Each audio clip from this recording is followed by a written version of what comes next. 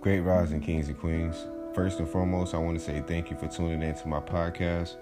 And I also want to apologize for the delay. But everyone should understand, life happens. And I try to take life one step at a time.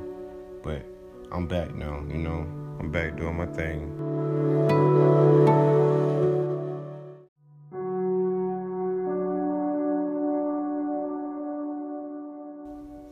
But today we'll be talking about assets versus liabilities.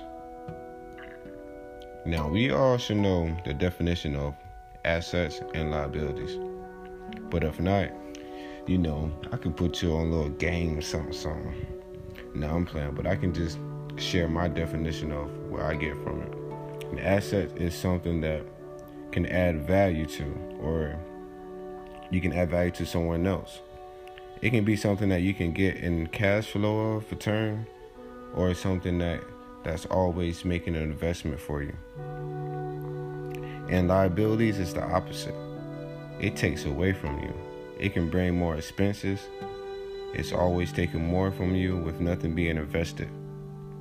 Now, with that said, I want you to ask yourself, are you an asset to any relationship you come across? Do you bring value to others? Do you invest in someone and their dreams? Are you finding ways to get a cash flow? Not only with money, but with people.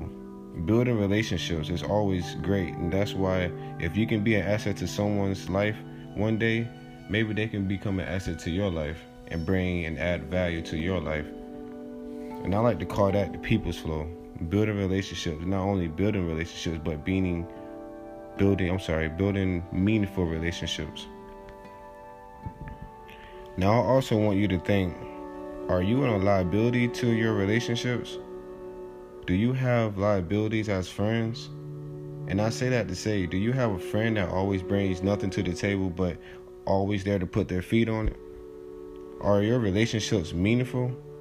God forbid, but if one of your family members passed and they needed money for the funeral, could they come to you for help? We have to find ways we can be an asset at all times, because if we're not, then we're only taking away from ourselves and the value we could bring to someone else's life.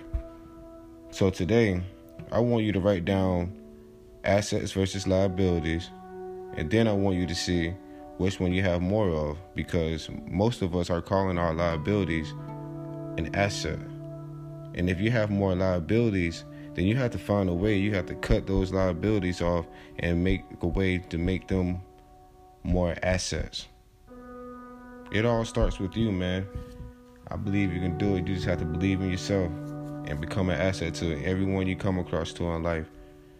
But in my next episode, I will talk about how you can become an asset and not a liability.